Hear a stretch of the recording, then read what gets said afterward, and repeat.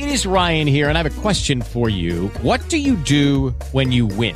Like, are you a fist pumper, a woohooer, a hand clapper, a high fiver? I kind of like the high five, but if you want to hone in on those winning moves, check out Chumba Casino. At ChumbaCasino.com, choose from hundreds of social casino-style games for your chance to redeem serious cash prizes. There are new game releases weekly, plus free daily bonuses. So don't wait. Start having the most fun ever at ChumbaCasino.com. No purchase necessary. VGW. Void where prohibited by law. See terms and conditions. 18+. Blog Talk Radio.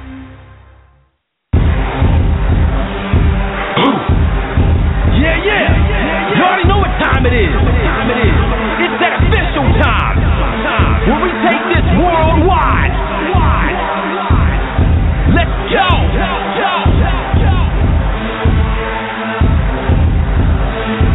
Listen. So now it's time to turn it up. Surf the radio waves as we begin to burn it up. We all up in your area like landscape. Definitely bringing you the Powerslam and Pancakes.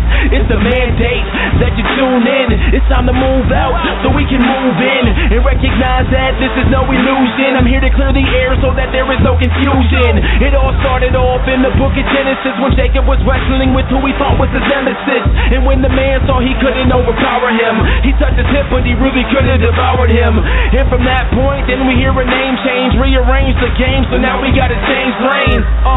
So I'm here to let you know it's time to listen to the Pancake and Powerslam show. Let's go! Turn it up, it's the Pancake and Powerslam. Turn it up, it's the Pancake and Powerslam. Turn it up, it's the Pancake and Powerslam show. Turn it up, it's the Pancake and Powerslam. Turn it up, it's the Pancake and Powerslam. Turn it up, it's the Pancake and Powerslam show. Turn it up.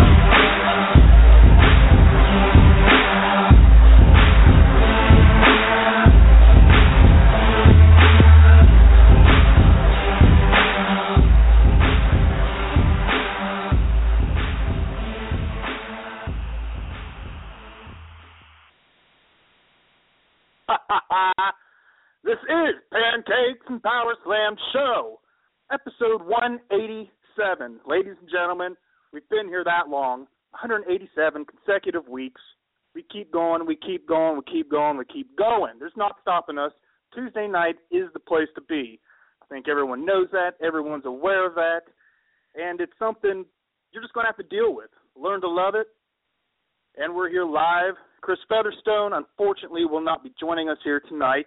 He is out on assignment. But you got myself, Derek. I'm the esteemed co-host. And we also have another guest, Ryan. You all know who Ryan is. Ryan from Ryan's Den. He comes on every couple weeks, gives us his take. So, Ryan, it's a cold, wet night here in capital city of Ohio. What are you doing exactly? Well, what's going on, man? Just hanging out at the best spot I know, and that's Crave Wrestling, Pancakes, and Powerslam. Typical Tuesday night. Fun stuff. Looking forward to tonight. The boss is away. We can have a little fun. Yep. And that's all we're going to do is have fun. We got a lot to cover tonight. We've got a review to cover. We've got a Monday Night Raw, a bit lackluster. But it is what it is. Anyway, we talk about the state of the WWE, what's going on with it, what we think about. We'll go off topic, I'm sure. But we do have a flavor of the week tonight. We're going to be discussing the Survivor Series season, ladies and gentlemen. Yes, the next pay-per-view next November will be Survivor Series. It's one of the original 4 staple shows, pay-per-views that they've had since the beginning of time. So we'll delve into that. We're going to talk about when the title changed hands at Survivor Series. Again, we're going to be covering some more of it next week and the week after, and et cetera, until Survivor Series. But we're going to talk about when the title changed hands. And think about that. We'll have a flavor of the week towards the end of the show. We'll go over that after we go over Raw and all the other tidbits. I also want to remind everybody, this time next week, same station, same channel, this time next week, part 2 of the Greg Gagne story is going to be come on. He's going to come back on. He enjoyed himself last time he was here, maybe 3 weeks ago. Ran out of time. He went over a long time, but he was here and told us inside stuff. You've seen the documentaries of him with AWA, but he was here. He was telling us about his history with Hulk Hogan and leaving the business, and history of his dad and just what went on in AWA. And it's very personal when he's just here talking to us on the show.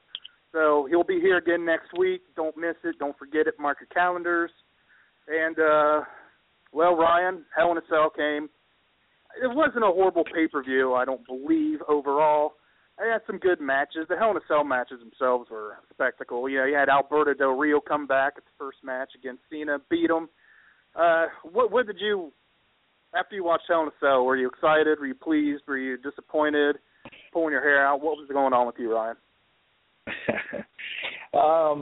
Well, first, let me, since you talked about Greg Gagne being on next week, and I just want to take time to say that it's just really cool for him to be down to earth and a friend of the show and take time, coming from a legendary family and everything. And it wasn't until I got a little older that I started to learn the history of wrestling more and realized that his father had made all those WWF superstars and Hall of Famers. So, of course, shout-outs to Greg Gagne, and then rest in peace to Vern. But look forward to hearing from him next weekend. And just real cool that he's just taking the time out to be on this show. I think that's awesome. But, yeah, Hell in a Cell, maybe for the first time, I don't know, maybe ever, I won't say ever, but it was okay. Not bad, I guess. If you say thumbs up, thumbs down, I'd definitely say thumbs up on the grading scale. I don't know, somewhere around an average, maybe a little slightly above average, just because of, you got the stars like Lesnar and Taker, and, you're in a, Hell in a Cell. It's supposed to be this big thing, even though they've overdone it so much. But I personally, we'll get to Raw, but I personally thought Raw was actually better than Hell in a Cell. But as for the Del Rio and Cena, man, what's the curtain joke in there? That was really weird. I don't know if Cena just wanted to have his match and get out of there and get on his bus and leave and get to his dates of whatever he had to do. But I feel like part of the match suffered because of that. He seemed a little checked out. Like, these two have definitely had some better matches than what they put on. And it's no disrespect to them. I just, it's pay-per-view or network special, if you want to call it. You figured you see a little better work. But, or maybe it was just because no false finishes. There was just a clean finish, and let alone a Cena match. We don't see that often. I think the last time was probably Lesnar, and before that was probably Daniel Bryan at that SummerSlam. I don't know. I just felt like these two could have done more. The pairing of Del Rio and Zeb, I think maybe there's some Russo swerve down the line to bring Jack Swagger back, because I don't know. I'm not sold on that pairing. I'll take Zeb back. I'll take Del Rio back, whatever. Like, I'm just not sold on the pairing as of right now. What else? Yeah, I love Zeb on that Rascal. I don't know if it's a work or a shoot, but it just adds to the character. I love it, man. But I don't know. Do you think that the Zeb and Del Rio thing will last? Like, you think it's some sort of swerve coming with that, or what? Where does Del Rio hold the title till Cena comes back? I mean, because for him to just cleanly beat him, does Cena just come back and say, I got my butt whooped, go into typical Cena promo mode, or how do you see that playing out? Yeah, I was thinking the same thing while you were talking that. I mean, what's John Cena going to do when he comes back? He's supposed to be gone for a couple months, whatever, which is fine. I mean, the guy's been there forever. We need a break. We need to get away from Cena for a while and focus on other things. Again, I want to go. The Zeb Coulter was great. And it was great to see Alberto Del Rio back now that he doesn't come out in the Cadillac and honking the horn. That drove me nuts. I hated that. And that made me hate his character because that was just so annoying. I'm glad to see him back. He looks like to be in tremendous shape, and I agree with you as far as Cena. It's kind of like he was already gone. You know, he wasn't there. I mean, he was kind of lost too easily, and it was a good match. I mean, I won't take that away from it, but not want to see in his finest. But with Alberto Del Rio coming back, I mean, in a way though, it's just another person they can do a lot with that they just always kind of failed to do. I mean, I realize he was the world title holder for a while, but you know, I mean, there's just a lot more people there as well. And Chris and I talk about it every week that there's so many fish in the pond that they just don't know what to do with. And they only have one gigantic, you know, massive star, and they just have no one to fall back on. But as far as Cena coming back, yeah, he's going to get the title back, obviously, or maybe even he's going to try to do a title run to get the title back. Obviously, if he comes back around Royal Rumble, maybe he'll be an entrant in the Royal Rumble, like a mystery person, and see what his road to WrestleMania goes to. I don't think he'd be done with the U.S. title. And, there's a lot of unanswered questions with that match. It's also, what's Alberto Del Rio? Is he going to keep the title challenge open every Monday night? I'd like to see that. I almost think that should almost be a requirement for the U.S. title anymore that Cena started. But it goes either way. And I don't know. How do you think Cena's going to come back? What's going to be his re-entry into the World Wrestling Entertainment?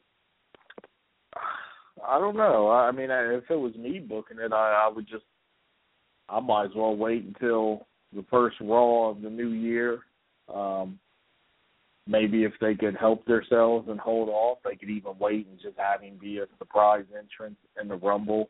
But it sounds like he'll be back in, late December or something. But I don't know. I guess he just goes right back to Del Rio if he keeps it. I don't know. That's just a weird thing. That's why, to me, it was almost like a letdown that it was Del Rio. I don't want to fully say I was just, let down, but I was just hoping for maybe a little someone different, maybe somebody younger, one of these guys. But then again, we've seen him face all the younger guys, so I don't know. I'm still holding on to Kurt Angle's going to come back, and he's going to take the U.S. title. But, I mean, that's far in the... But before we go into the next match, everyone, we got to have a trivia question tonight. And Survivor Series season, so we're going to kind of keep close to that. And I want, let's see, what Survivor Series, what year did the Gobbledygooker make his intro? What Survivor Series did the Gobbledygooker come to be? And we'll give you a couple to think that out. Go ahead, Ryan. Yeah, I see somebody in the chat room saying something that I was thinking this whole time, saying that 4 months isn't long enough for Raw without Cena. As an insult, saying that you can't push anybody in this time while Cena's away. And I've been thinking that the whole thing this entire time, everybody's all, who are they going to push? What are they going to do? And it's just like, one, it's not enough time, and two, how can we trust them to push anybody to take Cena's spot or even be at that level? I didn't see any hope of someone being pushed while he was gone, and even if they are, there's a possibility they could be fed to him when he comes back. So I totally agree with that person in the chat room.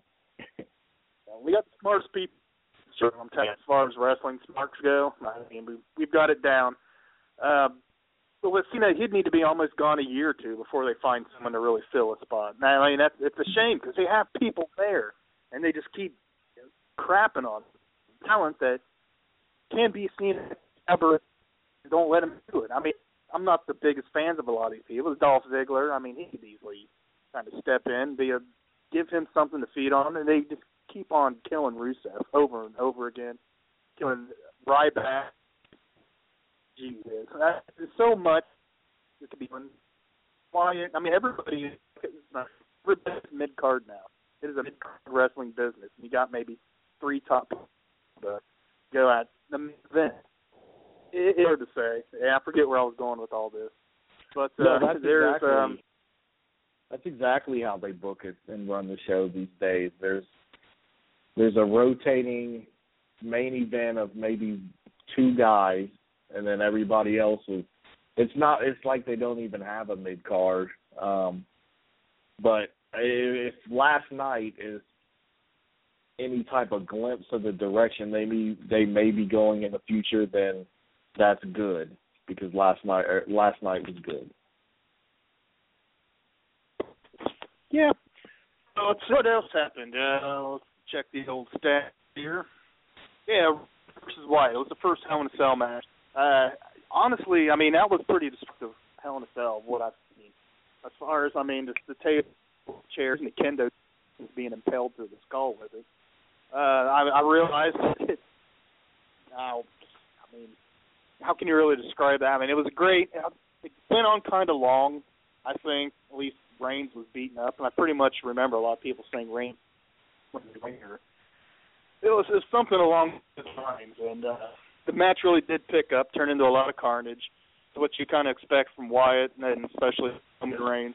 So the match itself was good. It was a good Hell in a Cell match. I was happy with it.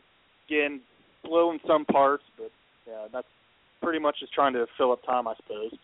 But the high spots were absolutely really good. And, no one's ever seen a kendo stick like that. At least I haven't. Just kind of sticking out in the middle like that. So, yeah, I'm glad he was able to not impale his eyes. That was a very good for the show. Spot. Yeah, very dangerous spot in the PG era, but I still think this is what Vince and the corporate PG era wants Hell in a Cell to be now. And we'll talk about that at the end of Hell in a Cell, about the blood and everything, Taker and Lesnar. But this is the mild Hell in a Cell that they want it to be. It's just like how I said, they don't even need the Extreme Rules pay-per-view anymore because of their whole no headshots. And I'm okay with that, because, you don't, headshots are bad. We know this now, decades later. But no headshots, no blood, it's just, they don't really need these type of environments anymore. And if they do, it maybe needs to be once a year, and that's when you pull all the tricks out of the bag, so to speak. And this was actually the longest match of the night, I believe. So the younger talent getting some display here, but we know it's because of Reigns. But I don't know. It was okay. I just feel, man, Hell in a Cell does nothing for me anymore, because they've just utilized it, kind of watered it down. Same thing, Elimination Chamber. So. Yeah, I agree with that. The Hell in a Cell was, when it first started, I remember, the pay-per-view and the match and everything. And it was used very sparingly, like maybe even once a year. And, I mean, I'm fine. Maybe they should just dedicate the whole pay-per-view Hell in a Cell to Hell in a Cell matches and not have it any time other. To me, that would be a great equalizer, because, again, you get too much of the same thing. I mean, throwing somebody through a table anymore is nothing. Back in the day, it was still something to see, something to behold. And it's overdone. And it seems like, Bray Wyatt's at least trying to take the raw material that he has available to him and kind of make new ways to use that against his opponents. And that's fine. That's great. Be innovative. But, yeah, Hell in a Cell just doesn't have that same sphere. But it is something, again, like you just mentioned. This is what they wanted for this pay-per-view. I was reading an article today, and it was talking about how they get like $100,000 fine if they bleed or something like that. And that's ridiculous. Yeah, I can see how they don't want to do that all the time, but this is the pay-per-view to do that. This is the pay-per-view to really go back to being TV 14 era, the Attitude era. Go back to that for this. Be extra raw and rude and crude and, bleed, do whatever you need to do, because we want to see that as well. We don't want to see Teletubbies every week on Monday Night Raw like we always do.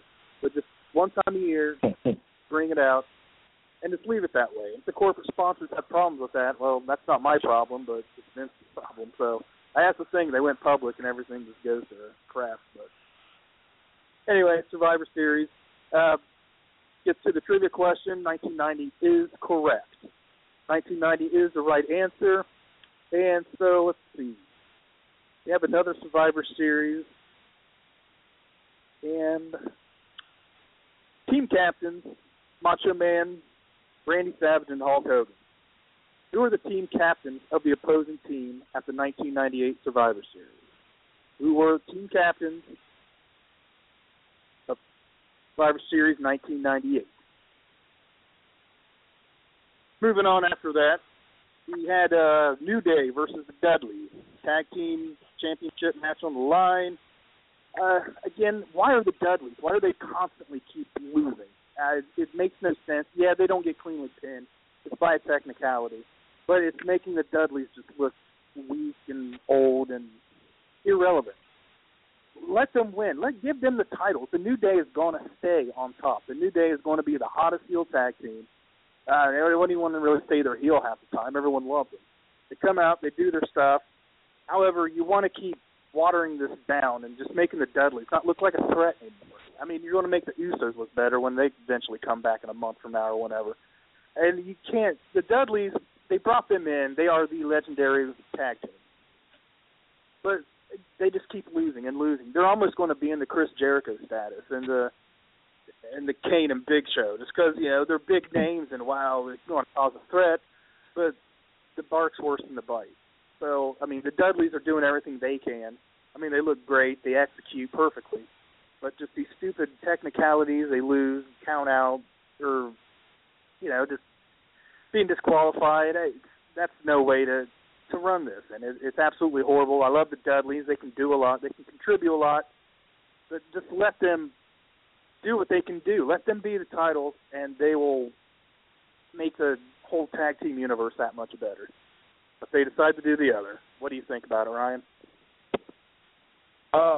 Well, they came back on fire, picked up where they left off. It was like they were never gone. Both of them still in great shape, but maybe it's because, like you said, all the losses and things and not actually getting to the titles yet, but I almost feel like they've lost a little bit of steam.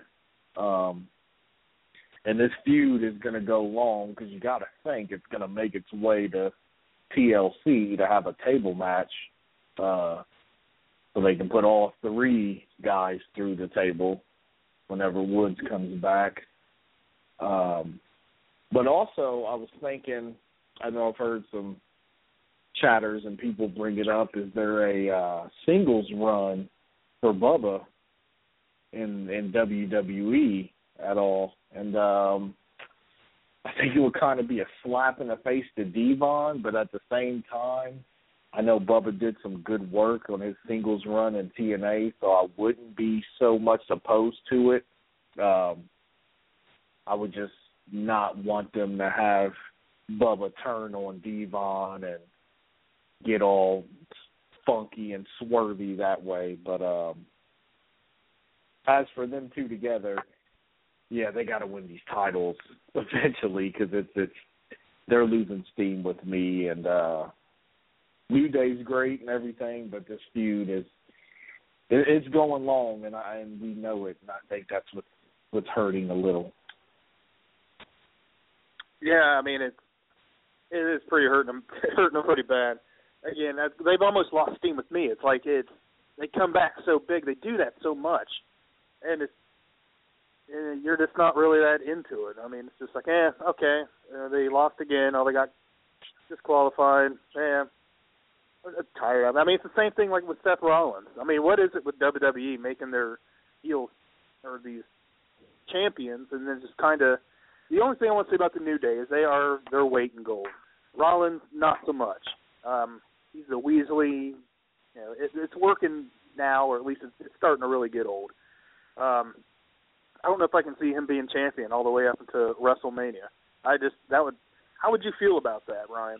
Knowing Seth Rollins. Oh, yeah. I know you're Seth Rollins. That's fine, but if he holds the title with his current character and everything, for a whole year, dodging people, not really winning cleanly that much. And you can say for one whole year he was the face of the WWE. I mean, does that even ring a bell? Does that kind of bother you a bit thinking about that? Well, the booking of it and making him seem like he doesn't belong, yeah, that hurts. I mean, because you can have a Weasley heel, but at the same time, sometimes they got to look strong. So when that face wins the belt from him, it matters. But yeah, no, I figured Seth would go all the way and they would hold off on Seth and Roman until Mania. But it seems they had other plans, and they've, of course, we'll talk about later, but shot it up until next month. So we'll see how that goes. But no, I'd be okay with him from bell to bell, Mania to Mania, but just at some point during the road to WrestleMania, Mania season, you have to start making him more aggressive and look stronger and things like that, even if he doesn't feud with Reigns and whoever he feuds with. So, and I'm totally not opposed to a face turn for him during WrestleMania season. Yeah, there's a lot to go on that, and it's like with his character as the Weasley, smarmy, get out of jail free all the time. So, nothing against his talent, but just that character alone, and it's kind of. Again, with the New Day, I mean, they're really over, and everyone seems to love that. I love it. At first, I was opposed to them, but now I see the value of them, the humor. I really like it. So, again, but with the Dudleys, getting back to it, they just need to kind of do something with them. They need to win a title. They need to really do something devastating to shake up the tag team division, because right now they're looking like another random tag team, which is what they are not. All right. After that, Charlotte and Nikki Bella, championship match. Charlotte, again, retains the title. Probably won't see Nikki Bella for a while. And, Charlotte's a believable champion. She's a believable diva. I hate that word. But, I mean, I think she can, if she holds on to the title, she can really, she can make a better match than Nikki can as far as, just in-ring talent and persona. And she's a big girl. I mean, she's tall. Not big. She's tall. Ric Flair's daughter. That's great for the lineage and everything. But get behind her. Everyone should. I'm not saying that Divas or division's going to be that much better, but at least Charlotte is a true face in there. She can really get the job done. She's a believable champion, where I never really thought Nikki was. I mean, I don't like the whole Divas thing. Always going to be against it. But other than that, the match was okay. It was a Divas match. We had to sit through it and watch it. But, again, I'm glad Charlotte came out on top. Yeah, I look at Charlotte and you just see athlete, Right now they're not – I don't know why they're not booking her or doing her that way. Like, she won the title and kind of just disappeared. Kind of took the back burner to this whole – PCB story and everything. They had a chance, they still do. They have a chance to build up Charlotte like a Ronda Rousey type and make her this dominant female that people can get behind and like. But I don't know. When you're facing somebody like Nikki Bella, it's hard to be a credible champ or whatnot. I just really think the Bellas need to go. They're part of that problem of the old Divas division, and then if they go, and we could just have the women's division, And I seen earlier somebody in the chat room asked where Sasha is, and trust me, I feel the same way. I need more Sasha. Like, I need my weekly Sasha fix. Because I think she's the best one out of all of them. Just Charlotte has the athleticism. Sasha just has like that. I don't know what it is, man. Like the wrestling mind and just the ability and everything. She gets it more. And then Becky Lynch is I don't know. Becky Lynch is really attractive, but yeah, she's good too. She's really good too. So, but the main thing, just Bellas need to go, man. I would like to see Nikki take a break with John Cena. That'd be awesome. Maybe Brie can stay home with Bryan. You know, they're just they're the catalyst of the problem of the Divas division. They're like the start of that whole era. Maybe they weren't the first two, but I mean, that was that bikini model, or when John Laurinaitis was out searching for females that weren't wrestlers and just, you know, we're bringing in women. So, yeah, bottom line is they just need to move on to the women's division. Charlotte should just do a Medusa and throw the belt in the trash and say, I'm a woman, and it's the women's division. It's not hard to do. But that Divas belt probably sells money for young girls, so, yeah. Marketing. The marketing, and, of course, they have the E-show, and so I'm sure WWE is getting a good kick from that. But, yeah, so you can have that. Just don't bring it into wrestling. Just don't bring it to Monday Night Raw. I mean, if you can. I don't know. Again, I'm not Vince. I can't. Money talks and everyone else walks, but... you know, I just remember being excited when Paige came over to WWE. And she had a lot of hype, and it was like 2 weeks, 3 weeks later, she was just another diva. It wore off, yeah. I don't – Charlotte, she's still, you know, holding strong. Becky Lynch, all of them. But, yeah, and keep it going. I see chat room here, someone was impressed by Nikki Bella at Hell in a Cell. And I can get behind that. I don't mean to totally bury her, but it's still in the back of my mind. And I can definitely admit she's gotten better over these years for sure, where you would think Brie Bella would get better quicker being Daniel Bryan's significant other. But just knowing, like I said, the Bellas are the catalyst of that whole diva thing, that it just leaves a sour taste in your mouth, man. You know, we all, I'm sure as wrestling fans, we all hate the whole diva thing. Yeah, I know, I surely do. I mean, you can listen to episodes, probably starting from episode 1 of Pancakes and Powerslams, where there's just nothing really that great to talk about with it. There's just nothing, you know, yeah.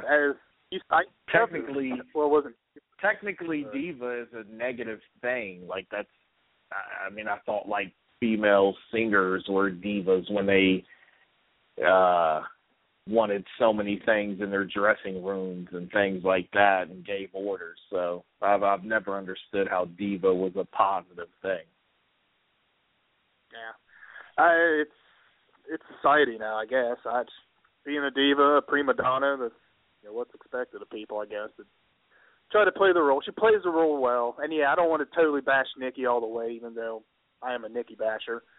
But if that's what WWE want to put out, she has been doing better. But, again, yeah, I want a vacation away from her. Go away.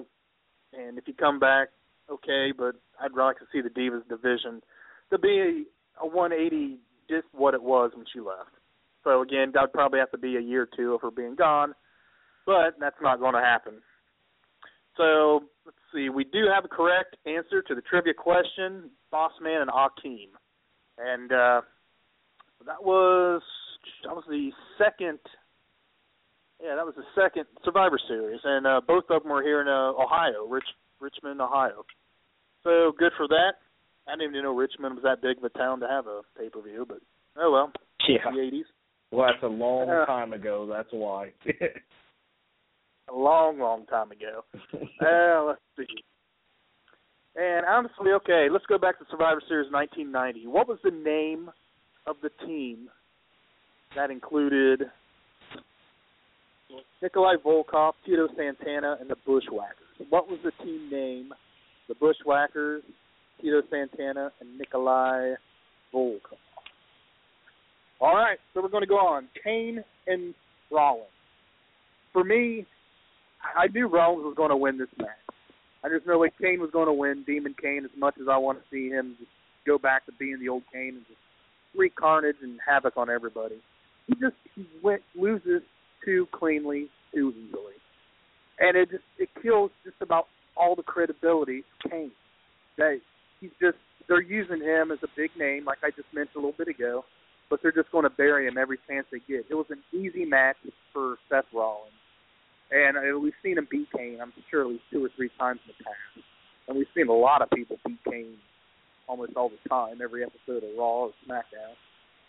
So this match didn't really have anything to me. There was really not much at stake. You know, okay, corporate Kane's job. I don't like to see that. I thought it was kind of comical. I like the split between the two.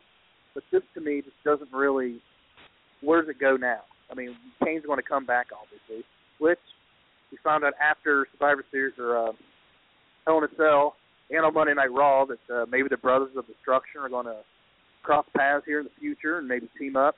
That's going to be an interesting angle to see. That's just speculation and hearsay. But I want to be the first to say it in my mind. However, the thing with Kane, it just doesn't really pile up anymore. And he's not a believable monster like he used to be. So maybe him being with The Undertaker again to be a shot in the arm to make him the nostalgic old Kane. But again, this match just really didn't do anything. It could have been on Monday Night Raw as far as I'm concerned. Yeah, and that's absolutely insane to say when it's a WWE title match. And I'm sure it's not the first time. Sure, we've had lame title matches plenty of times before.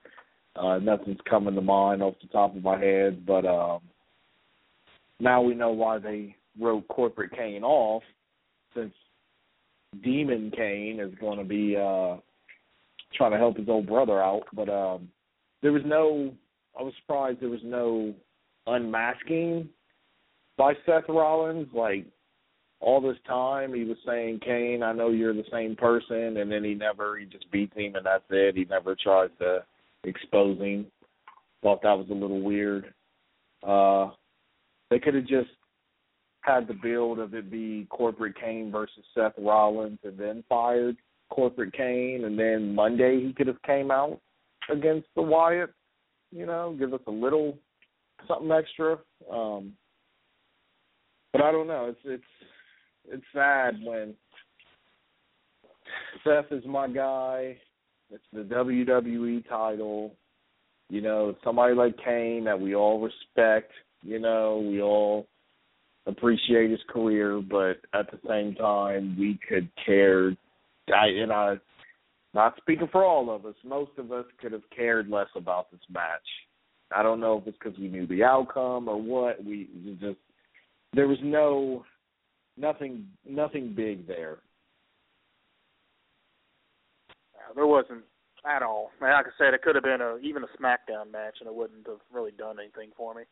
After that, we got Owens and Ryback, Intercontinental Championship. Ryback, again, he just looks, they built him up so many times. I think it was like twice. When he first came, and then his second coming, which was probably maybe 5-6 months ago. It's forgotten. I mean, he's been beaten cleanly twice by Kevin Owens, and that's good for Kevin Owens. He's a believable Intercontinental Championship title holder for the fact he's got more of a personality. Ryback's still just he's a monster in the ring, but his personality just doesn't.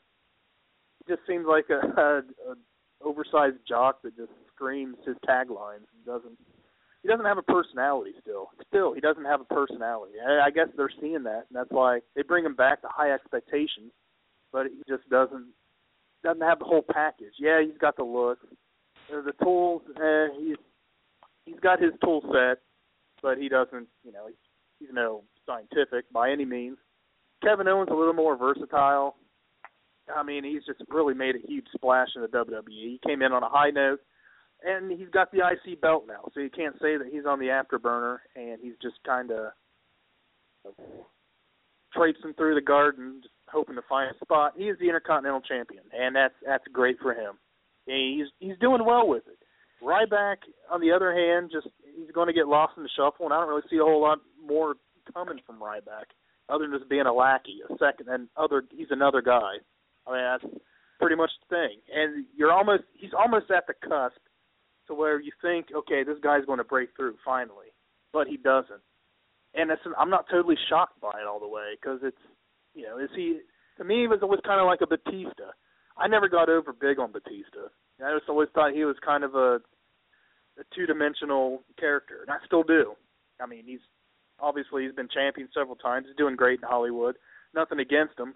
I just was never a Batista guy, and I see a lot of that in Ryback, just not having that much of a, I don't know.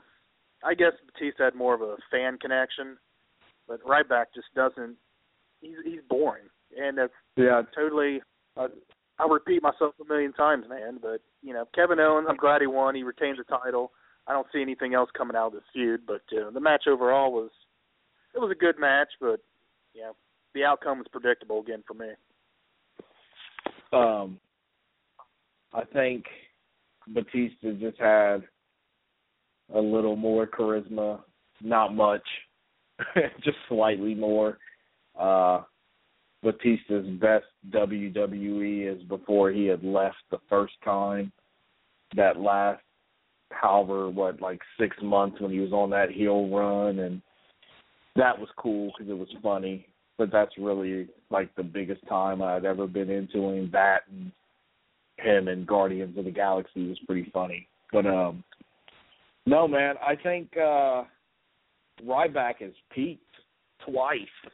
The first time was when he was feuding with Punk, when people were into him, and then he had it was a triple threat with him, Cena, and Punk, and people seemed to be into him then. I really wasn't buying it. Maybe it was because of the guys he was working with. Probably it was. That was one time he peaked, and then the other time is right before he had just had the staph infection. He seemed to be going the right way and was doing well, and he got the staph infection and came back, and it wasn't there. So I think he's peaked twice.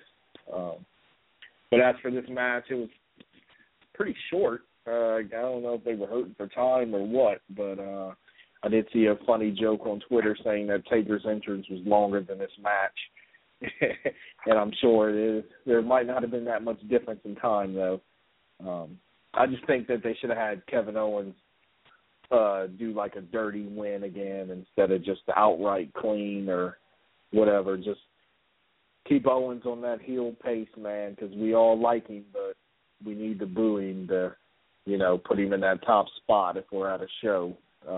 And me and Chris, real quick, we were at ROH over the weekend, and there's guys, heels we like, but since we're there in person, it was hard to do it. We still booed just so they, the bookers, the management, whatever, could see that, okay, these guys are getting booed. They're doing something right. Let's put them in the main event. It's kind of what you have to do, man. You just got to suck it up. But, of course, WCW and the Attitude Era, they created the cool heels. I always say that because NWO, even though they were heels, they were so darn cool, man. But don't let me get off track. Like I said, just have Owens do some dirty wins, man. Just keep raking eyes and grabbing tights and things like that, and just keep running his mouth. Yeah, and he's good at that. I mean, that's great. That's a perfect heel. He is a perfect heel. He's got a combination of everything. Yeah, keep it going with him. Forget about Ryback. I mean, he's nothing. And there's in the chat room, Reform Rybaxel. He was great in that. That was awesome. I had a great time with that. And Curtis Axel, evidently, they don't have anything for him ever since the Hulk Hogan thing came out with his racial slurs and whatnot. But I like that team. I like the funny team. The New Day's funny, but it's almost like Ryback needed that to really make him more of a personality. And, when they play off each other, I mean, it's like when Brock Lesnar and Kurt Angle back in the day, they were kind of a team sitting there chugging milk together and stuff like that. It brought personality to them. It made them funny. It made them an every person. So with Ryback, again, he just has that thing where you don't want to touch him or look at him because, he might punch you in the face. It's just not working for him. He's got that attitude and persona, but let him crack a joke and smile and do something. He could do that, and that would get over well. I mean, it did with Ryback. I mean, they were being cheered. People liked them. and that was very short-lived. But the right back being just a beast that comes in and breaks everything down, he just doesn't have he can do it, but he doesn't have the character to really perform the skills to make it relevant, I guess. Again, he's getting beaten all the time, and they've run out of options for that guy, unfortunately. And after that, we got the main event, Taker and Lesnar. That was a really good Hell in a Cell match. I enjoyed it immensely. I mean, both of them really took it all out there. And Undertaker, he looked good. I thought he looked fine. He came out, he was ready to go. I mean, they both put on a fantastic show. To be the end of the trilogy of them, that's fine. I mean, I probably won't see Brock Lesnar for a long time anyway, but I guess it's not going to be the last time we see The Undertaker because the way the Wyatts carried him out and everything, so that's going to be a new angle, which we briefly discussed earlier. We'll talk about it a little more now, but they both put on a great show. It was what I was looking for in the Hell in a Cell match. Lesnar won by the low blow, which is kind of funny in a way, just because Taker did that to him at SummerSlam. But I'm glad that Taker didn't go out on this note. Yeah, I got hit in the balls, and now I lost the match. That's my last match, ladies and gentlemen. I'm on to the Hall of Fame. So I liked the match. It was good. I mean, they pulled out all the stops, with both of them, juicing and just. It was your typical. I wouldn't say typical. It was your Hell in a Cell match that you expect to see. It wasn't just two random jabronis thrown in there and let's see what they can do. But it was, it was main event status. The build-up behind it was good. I liked the build-up, and they just went out and performed. Hats off to the Dead Man. Hats off to Lesnar. I was happy with it all the way. What about you? Yeah, this is what we talked about earlier, how this should only be one Hell in the Cell match once a year, maybe even every 18 months if you really want to build it up and make us care about it more. And this is what it should be like. Blood ripping up the mat, it's just raw aggression, man, ruthless aggression. It's just brutal. Like, it should be like this. This is a Hell in a Cell we know. And this one was still even a bit mild versus what we've seen back when they first started. So, yeah. But I am glad that the feud with Taker and Lesnar is over. Still a little butthurt that Taker Brock is his kryptonite and just has the one win against him. That's a tough pill to swallow. I love Lesnar, but Taker's been my guy since, I was a kid. So, yeah. It was good that he did the point and gave him props and just to let you know it's really over. All right, there's some respect there. They're not going to go back to it. That's great. And then afterwards, okay, my first reaction to Bray Wyatt was just negative, and I was just like, no, what is this? They've already got it locked up. What are we doing? And then had the overnight to think about it, and then the Raw, and then I'm actually all for it. I'm all on board. If they want to do the team of Taker, Sting, and Kane, and maybe not even have Sting get in the match since he had the injury, and just sit out on the apron and get in and do a Stinger splash or, one or two spots, I'm totally for that team. I'd rather see Taker and Sting team up than see them go against each other because I don't want to have to pick which one I want to cheer for. And then that would also give Taker, if he's going to be leaving next year, which might be a maybe because, like you said, he doesn't look as bad as these matches go on. But, that'll give him his closure with Kane. That'd be another good thing to do. So if that's going to be the team, man, if that's what they're going with, that's great. if they're doing 4-on-4, I don't know who that fourth guy could be to blend in with those three. Because when you think Taker, Kane, and Sting, and maybe Chat Room has a little more better ideas, but I can't think of anybody off the top of my head that just blends in right away with those three. Yeah, I was thinking about that earlier. He would be the fourth man. I'm not even going to think about it because I don't even know if it's anything that's in the works. But, yeah, I mean, exactly. The Bros of Destruction, I mean, that would make Kane look a little more relevant than he has been, but I hated Wyatt when he came out. I was thinking the same thing. I think everybody was, and then you kind of realize, okay, well, when they beat him up and they carried him out the way they did, okay, Taker's going to be around. Maybe they're going to push him onto Survivor Series, make that his finale, because that's his, where he debuted 25 years ago. So, I mean, that would be perfect. Awesome. Undertaker would win, go out in victory, see you later. Or maybe not. I don't know. It's wrestling. Nobody knows what's going to happen the next day. So it's one of those. But overall, Hell in a Cell, like we both said, it was a good pay-per-view. Solid. It wasn't the best, but it was what I got. The final Hell in a Cell match, like I said, made the pay-per-view. Made it to high stakes. Pretty good. Liked it, so that's about it. Any final words on the Hell in a Cell, Ryan?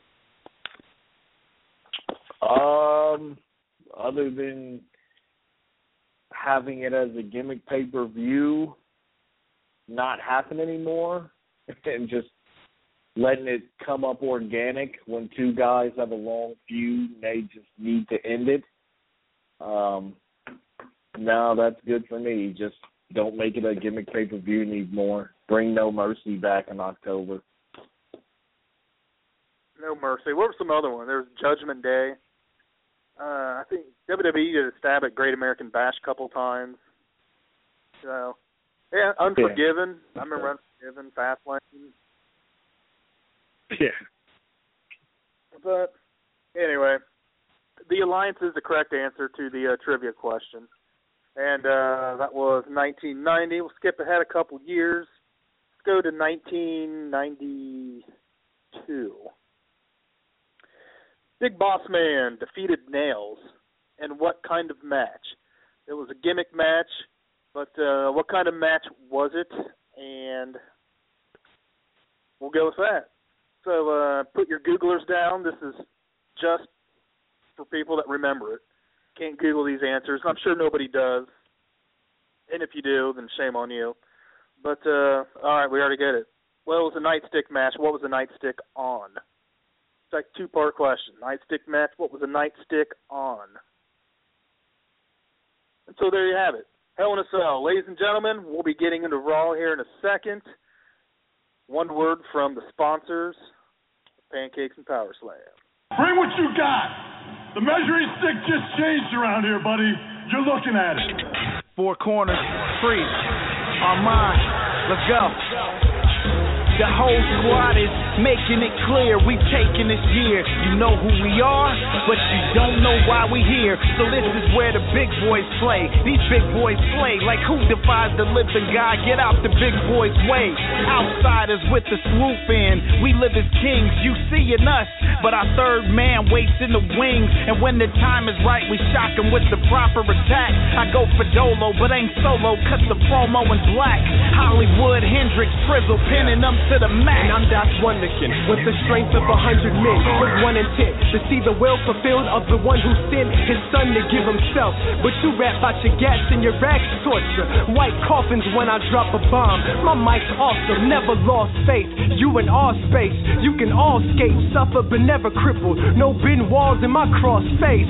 From here to Saturn they raving, anticipating. I was frostbit, now I am glacier, mixed with some Vader. Get to hawking with these animals, using God for my defense. In Alabama we jamming, that's beautiful Bobby Eaton. Me and Priest, we the dangerous alliance. Nah, the Harlem Heat, tie the do-rag before we do battle. You're talking shit, you all what you speak, this too sweet. Till the genre is took back, we reppin' that wolf pack. The foundation shaking, no mistaking, yeah, we shook that. Trust in God we trust, pushing forward, never look back. Meekness ain't at all weakness, some people mistook that. Stamping out out this crook rap. He turning the power on the razor's edge. Leg drop after a power bomb. Tired of the lies, man. We bringing the truth through. Diligent and fruitful. The owners in our group too. It's good to be king. Sold out, this war is brutal. We playing them war games. Our army go lose too. You crew, I'm in the Raptors with a bat in my hand and stand to shatter all your plans so they don't matter.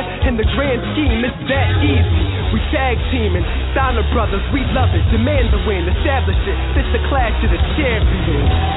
This is where the big boys play, huh? We ain't here to play. I'm here to play. I'm here to play trivia. I don't know about you guys. Nightpool on a stick match. Great. I can't believe something like that actually existed. But anyway, a night stick on a pole match. So we'll go with that. Next question. There was a third Survivor Series pay-per-view in Richmond, Ohio that I've forgotten about. Getting in my old age, getting forgetful. What year did that Survivor Series take place? Let's see. So, and also I want to say something. Ladies and gentlemen, Chris Featherstone, he's a journalist here on We Are Wrestling Network and WeAreWrestling.net, sorry. We're on here live in the chat room. We've been here for probably about a year or so. And he wrote an article today. It's a really good article. I want to hit on it real quick before we get into Raw. It's about the Roman Reigns being a flip-flopper. That's the name that he made up for that. We like that name. But anyway, pretty much it kind of goes over the fact that how Roman Reigns, you know, the way he's being built and being Vince, face it, having a cool accessory and also how he is on the mic. And he's one of those people that fans love him, fans hate him. There's not really, you know, they go through phases, and he delves on that. I can't explain it like he does, but obviously go to it, look at it, and read it. It's an awesome, awesome read. But he really brings up the best points in it as far as how, you know, Reigns is Vince's hand-picked guy, much like Stone Cold Steve Austin was, much like The Rock was, Hulk Hogan. But Roman Reigns just isn't receiving the same attention and reaction that, you know, the previous have. Why is that? What can he do to make that better? It goes over all that and just how he is on the mic. I mean, he needs to really brush up on his mic skills. I mean, he is kind of boring. Same thing with Seth Rollins. He just goes in his monotone Billy phase and just keeps ranting on whatever and goes on and on. Same thing with Reigns. He doesn't go on as much. He's just very black and white. He doesn't have any really big charisma to him like The Rock did, Stone Cold and Hogan. And he brings up a good point how, you know, Stone Cold was the ringmaster. No one got behind him. And The Rock was Rocky Maivia. But he turned that, Vince McMahon was able to turn that into something that just absolutely blew up and made the WWE still prominent to what it is today. Why can't Roman Reigns do that? How come no one really believes in Roman Reigns? Why is Vince force-feeding him down our throats, but we didn't accept it like we did with Stone Cold and with The Rock? Because he just doesn't have that natural charisma. I don't want to say he doesn't have it ever. He doesn't have it yet. So, anyway, the article absolutely just, it'll blow your mind. Ryan, I'm sure you probably read it. I mean, how do you think about that with Roman Reigns? Why don't we believe in him to the point where he's been pushed down our throats, you know, more than a year now, but with the Shield breaking up, and it just, no one really wants to see him succeed as much as they did with Austin and Rock and Hogan. So what gives? I don't know. I guess the main thing would be jealousy, kind of. It's not from, like, it's hard to explain. Like, you know, somebody really likes Cesaro, and they're like, hey, this guy Cesaro's a phenomenal wrestler. He'll wrestle circles around Reigns. Why is Reigns being the one pushed, you know? That's part of it, you know. I don't have a problem with Reigns. I stayed the course. I'm waiting it out to see how it goes. And like you said, the three things he touched on, one of them was the mic work. And I've actually told Chris this too. Like, I think the dude's getting too much. And, you know, when you got people writing things for you, it's not going to work. It's like we come on this show, somebody was giving us bullet points, it wouldn't work because that's not us. That's not our feelings. It's not the emotions we have. Same thing. The chat room, they don't have people writing for them. It wouldn't be the same. The moveset, come on. He's not the first guy in wrestling to have a limited moveset. And I will say watching Reigns live was kind of cool, man, like doing the drive-by and stuff like that. For his size, the limit of his moveset is okay. It's not like he's this Neville who's going to do all this crazy stuff. There's not a lot of Cesaros and Brock Lesnar's out there that are just big guys who are just that phenomenal type of athlete. There's a good amount, but there's not just that many blue chippers. And as for him being the chosen one, don't let Cena ruin it for you. Like you said, like Chris said, there's been plenty of chosen one guys. Cena was of course, the last one, and you know how we all look at Cena. I'm actually a bit of a Cena apologist because I went through my phase where he made me quit for a good year. Not so much quit, but just I didn't pay attention as much. I just couldn't do it anymore. So I've been through that phase with Cena, so I've given up. But yeah, anybody who's listening hasn't checked it out. I know I've seen a couple of chat room names in the comment sections on his article, so I know a couple of chat room cats have checked it out. But if you're listening now and you haven't checked it out, we are WrestlingNation.com, WAWNation.com. Go check it out. Of course, check it out, man. And WAW Nation, it's everything you need in a wrestling website. It's got rumors, it's got stories, highlights, everything. You can vote on things. I love the website. Chris introduced me to it a while back, and especially when the Pancakes and Powerslams came on. So, actually, ladies and gentlemen, it looks like we do have somebody that wants to talk to us. I'm not sure why, because they shouldn't have access to this. But anyway, let me see if I can bring them in.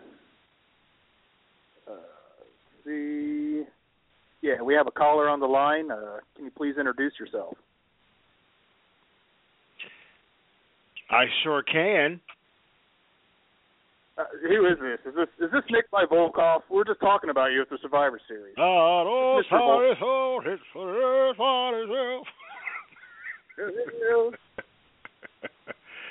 Chris Featherstone, live and living Keller. Oh, man. What's going on, Glad to man? have you. You're great. You're always a wonderful guest to have. What can you tell us about your thoughts, Hell in a Cell, Monday Night Raw, any certain article that might have been written by you? Go on and tell us everything you need to let us know on Pancakes and Powerslams. Well, first of all, you guys are doing a fantastic job in my absence. Most of the show I was absent, so kudos to you and Ryan. Have an awesome Crave Wrestling staff that just does a fantastic job to just pick up the reins, so to speak, and do a fantastic job. And kudos to just, of course, WAWNation.com, just awesome people there to post the article up, just to keep the ball rolling with the Pancakes and Powerslam show. I have so much to say, but I'll condense it real quick because this is actually my vacation day. But I wrote an article today about Roman Reigns. Real quick, as far as Hell in a Cell is concerned, it was not. I didn't like it much, but I actually liked it better than many other pay-per-views this year. The Taker match, I guess it's just the Undertaker fan that I am. I was not happy that Brock had yet another win against the Undertaker, and it's so funny because I kind of knew that it was going. I was booking Taker to win, but the more I kept seeing the the footage that they were showing, they kept saying like Chapter 1, and they were using actually Chapter 1 as the streak. And I kept thinking in my head, no, that's not Chapter 1. Chapter 1 was, No Mercy 2002, Hell in a Cell when Brock won, or, No Mercy 2003 and the biker chain match where Brock won again. So as they were doing that, of course, the Vince McMahon theory of we're supposed to forget history for some reason, it kind of made me think, this might not be good for The Undertaker. The Wyatt family thing I was totally opposed to. When it came back on Raw and I saw Kane, I said, okay, well, this 25th anniversary, they kept plugging that on the pay-per-view, and I know it's going to be featuring The Undertaker. And I was thinking of a few things, actually. The four that I thought was Taker, Kane, Randy Orton, and Dean Ambrose. Because Orton is, I don't know the severity of his shoulder injury, but if his shoulder is good, they'll just write him back in, say that the Wyatt family attacked him. He'll be the third guy, and of course Dean Ambrose, he's just floating around Wyattville. He's like the bad neighbor in Wyattville. He just hovers around all the time, and so he'll be inserted in there and be the fourth guy. Of course, I don't see Sting being inserted at all. His neck injury is pretty severe, so he'll probably come back. Hopefully he's well enough to even make it to Mania next year. So the whole carrying off the Taker thing, it was just kind of cheesy to me. Carrying off Kane made it a little bit better. So I'm hoping that, and it really, at the end of the day, it's just going to make The Undertaker look good for his 25th anniversary on at the expense of Bray Wyatt, who lost cleanly that same night to Roman Reigns, which it just doesn't make sense to me. Hopefully it's going to be a little better throughout the coming weeks. But real quick before I go, I want to talk about Roman Reigns' article that I wrote today.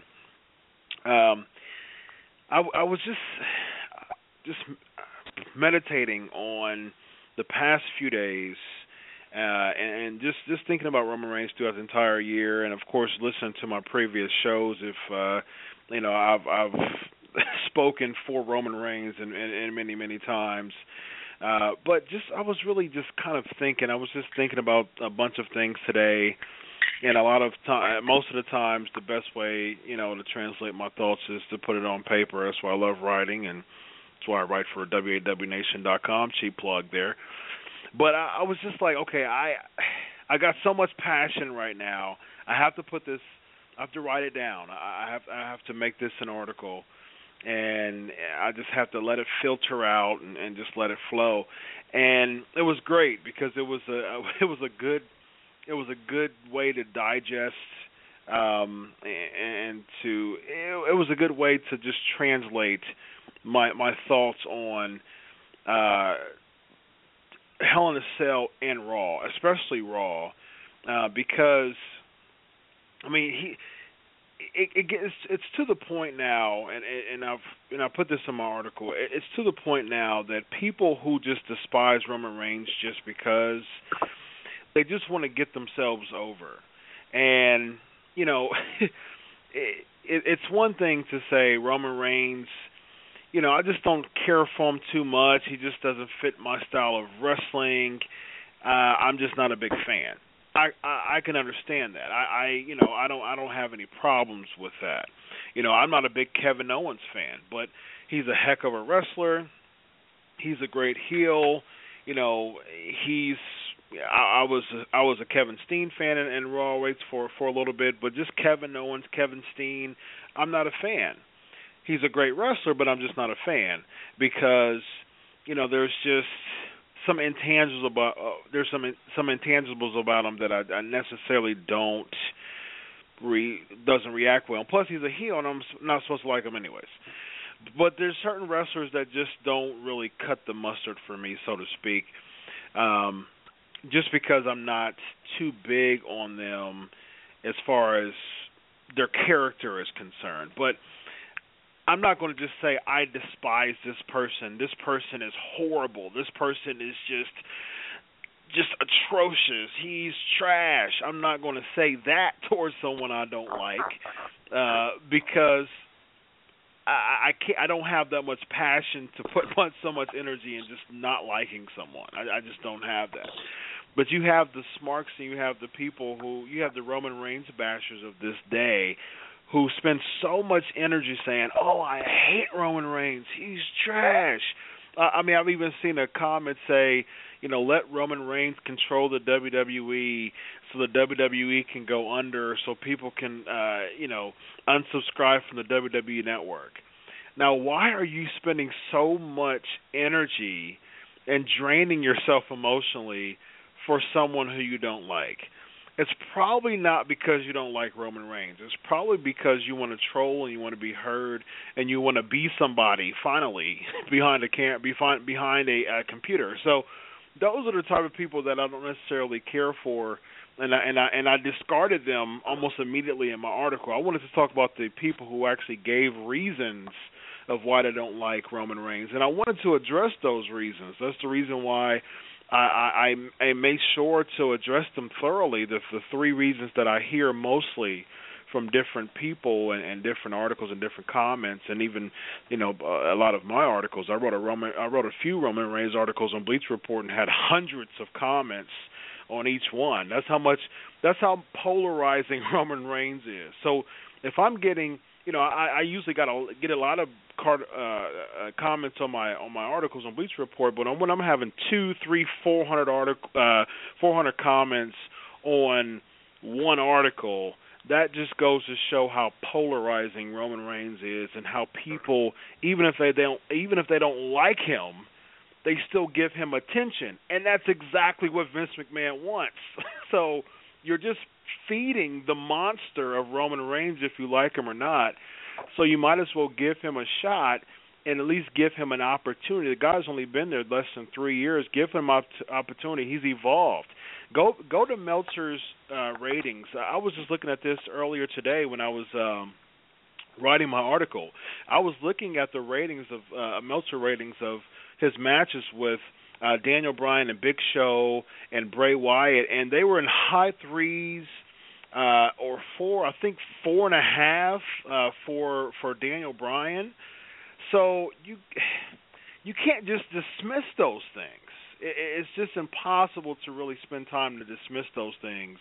And so I addressed them in my article, and I'm really happy that I took the time to really address that. And I'll talk more about it as Roman Reigns evolves and the whole Seth Rollins thing. But real quick before I go, I see an Ambrose turn, and we'll talk about, in the coming weeks we'll talk about Survivor Series, but I see an Ambrose turn happening in Survivor Series. I was very happy with how Raw went. One, because it was different. Two, because it actually gave us a cliffhanger. As far as Rollins and Reigns, there wasn't a lot of talking. They looked at each other. Rollins went out, and Reigns went out. Good cliffhanger, good suspense building. Why can't we get that all the time? So, it was the break from the norm, which was good. And we'll talk about that more in the coming weeks. But I thank you all. You guys are doing a fantastic job, and I'm gonna enjoy the rest of my vacay. Take it easy. Take it easy. And like he was saying too, I was thinking of this. I just didn't want to cut him off on the comeback. But another thing about people hating on Reigns too, I think some fans are just sheep. And they just follow suit with the other fans that they think are cool or knowledgeable. Listen to me, I sound like a DARE program, but they just follow suit with other fans, man. So I don't know. Have your own opinions. Get your own backbone. Don't be afraid to cheer who you want. Yeah, same thing. I mean, I love Fandango. Fandango is my guy. If he came out tomorrow, I'd be excited as hell. Hey, I'm on this show, and this show is known for Seth Rollins' heat. Yeah. So it's cheer who you want to cheer. That's fine.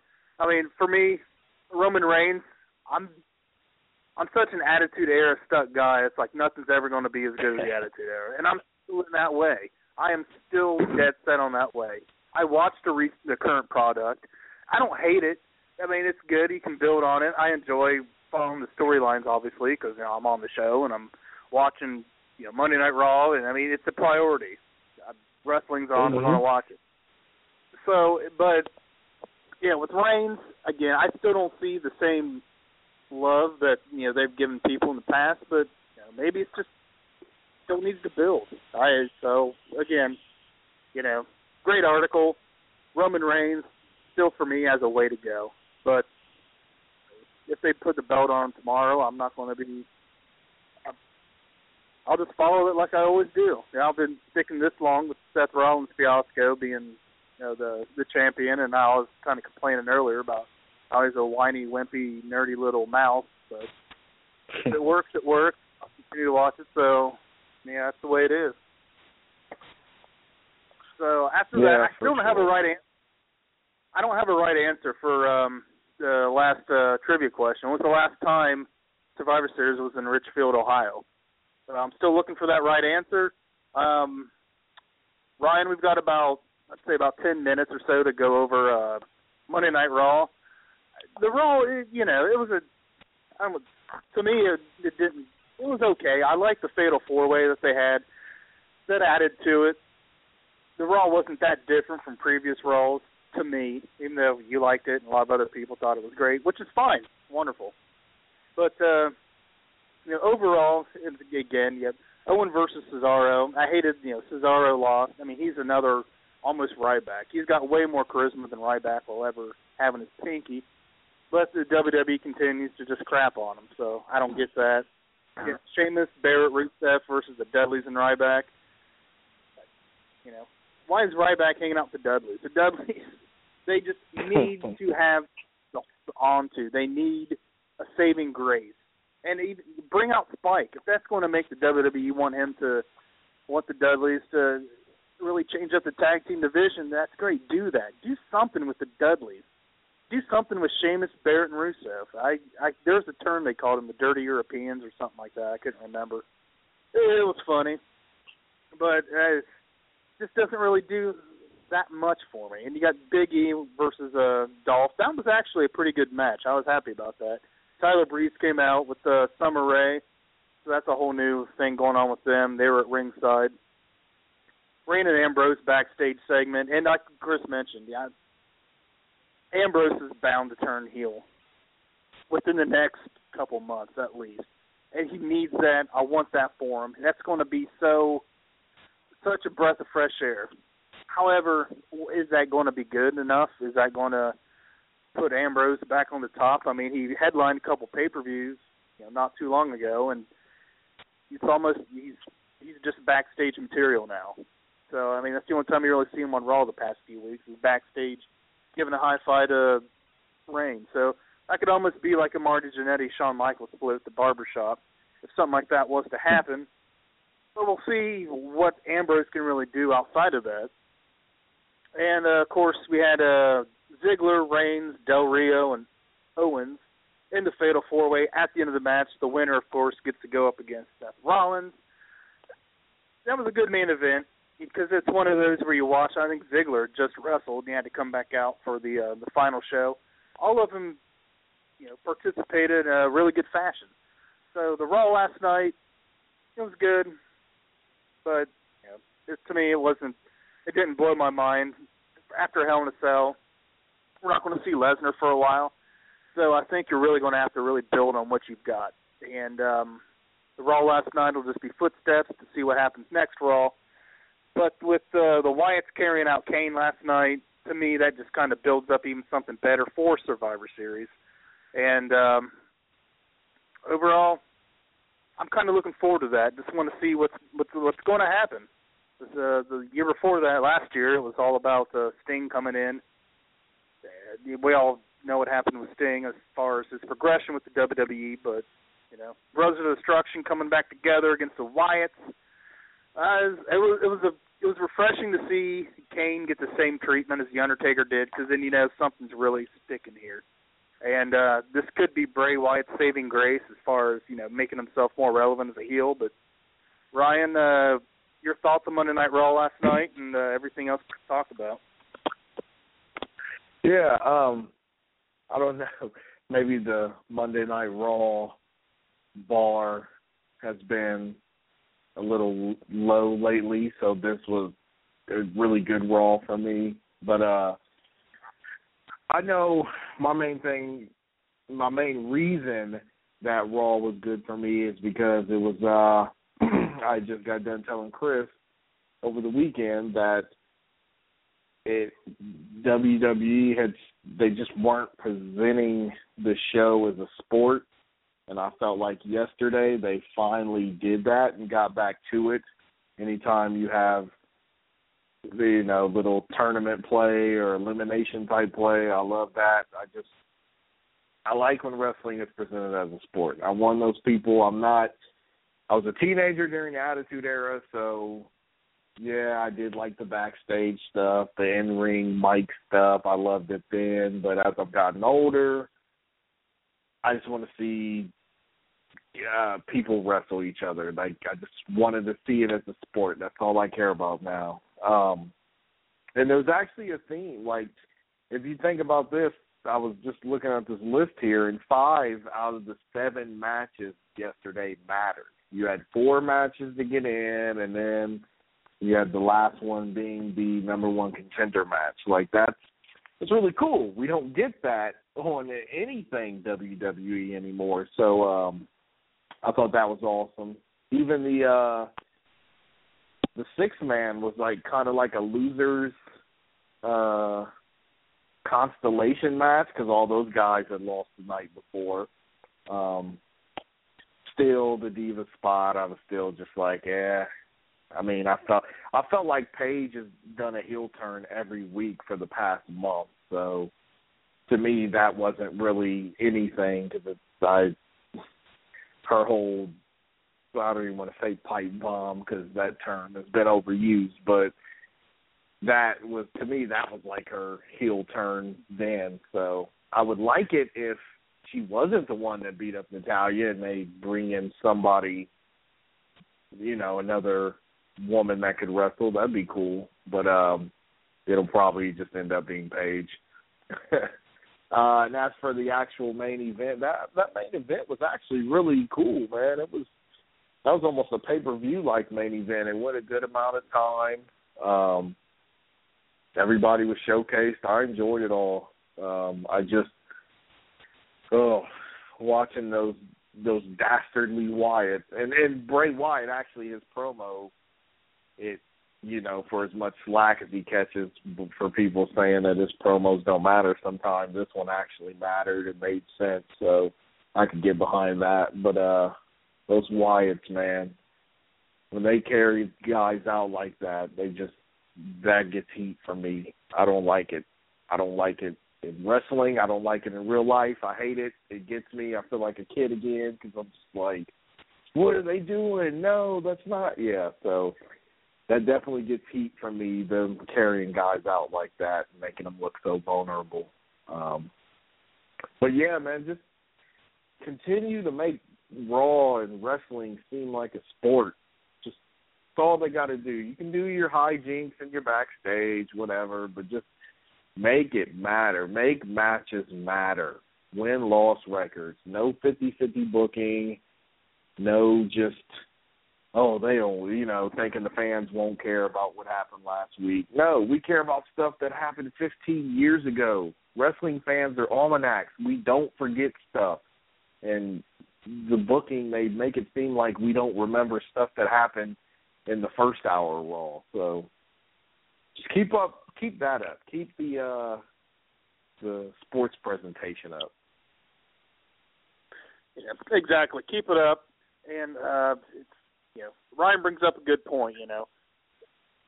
Make things matter. I mean, everybody knows this. Everyone in wrestling that loves the wrestling, like we do here, we are wrestling.net. Everybody loves this. And this is what we do. This is why we're here on Tuesday nights every night ladies and gentlemen.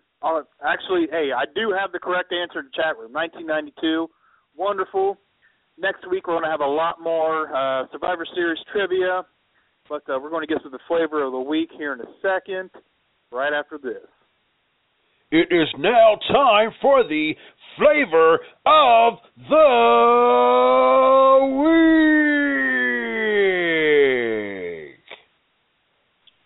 All right, tonight's flavor of the week is going to kind of go on Survivor Series, obviously, Survivor Series season. And we're going to talk about from 1987 to 1991 title changes that have happened at Survivor Series. Obviously, there hasn't been that many at Survivor Series that I can remember, especially in the early part of Survivor Series, because it was always, team versus team, which I always loved. I love the classic Survivor Series teams. First one I really remember is actually Survivor Series 1991, when the Undertaker came out, obviously, 25th anniversary, and put the kibosh on Hulk Hogan and got the title. And that was, people at times didn't really know the Undertaker as much. Yeah, they knew him as Mean Mark Calloway in WCW. Came out with Brother Love, of all people. But took the chair to Hulk Hogan, Sid Justice. It was in 1991, yeah. And, wow. I mean, that's kind of, and then Undertaker turned into what he is now. And obviously he's a big phenom, and, the thing with The Undertaker, again, it's like you, Ryan. You feel like you're a little kid again when you see this. And it's, The Undertaker comes out, just absolutely destroys everything in his path. I mean, The Undertaker is the best wrestler gimmick of all time.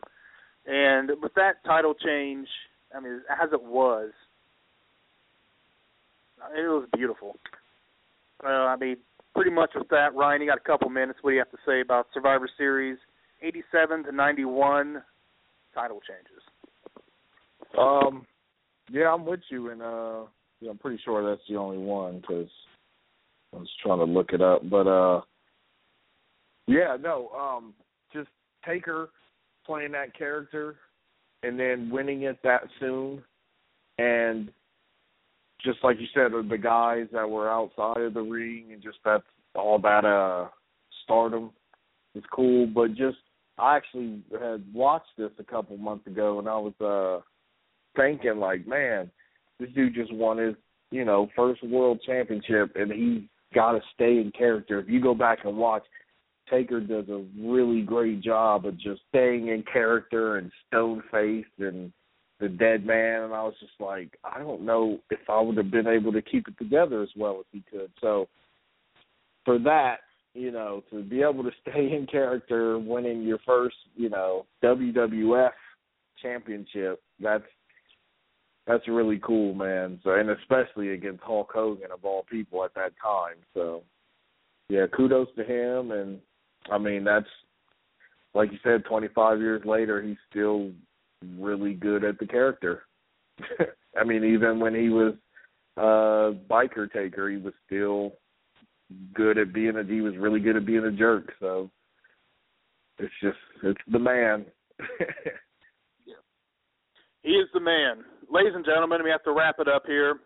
Ryan, thank you so much. We had an extended night with the Ryan's Den that he so graciously does on Pancakes and Powerslams, and great to have him.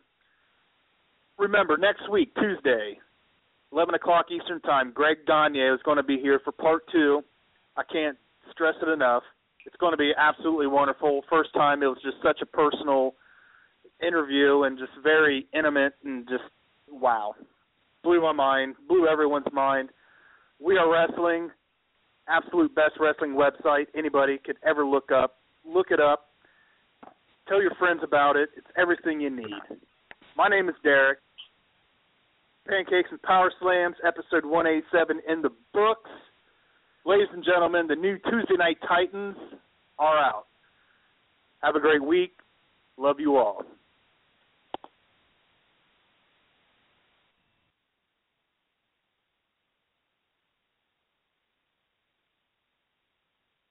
With Lucky Land Slots, you can get lucky just about anywhere. Dearly beloved, we are gathered here today to... Has anyone seen the bride and groom? Sorry, we're here. We were getting lucky in the limo and we lost track of time. No, Lucky Land Casino, with cash prizes that add up quicker than a guest registry. In that case, I pronounce you lucky.